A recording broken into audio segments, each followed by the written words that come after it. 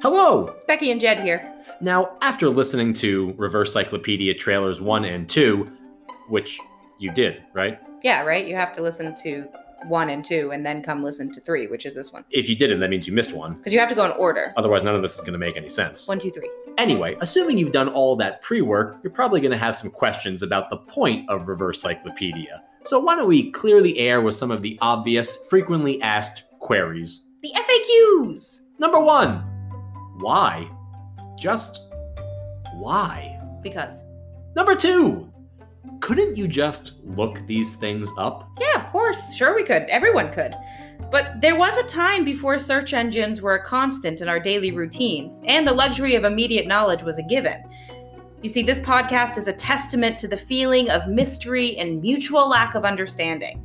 There are known knowns, and there are unknown unknowns. The ideas we're going to talk about exist firmly in the middle ground of the known unknown. You know, what we know we don't know. Number 3. Don't you have anything better to do? If you're sitting on the cure for cancer there, bucko, I can think of a few hospitals and collegiate scientific departments that may want your contact info. Number 4. Isn't this just feeding into the suspicions against knowledge and expertise that is pervading and perverting our society and tipping the scales towards feelings of rightness over empirical facts? Whoa, easy there. Stop clutching your pearls. It ain't that deep. And quite frankly, we're hilarious. We have never said that we are experts in any field, and we don't pretend to be.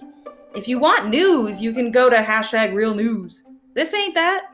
This is the listening place for people to collectively say, I don't know. To learn nothing, stay tuned for episode 1.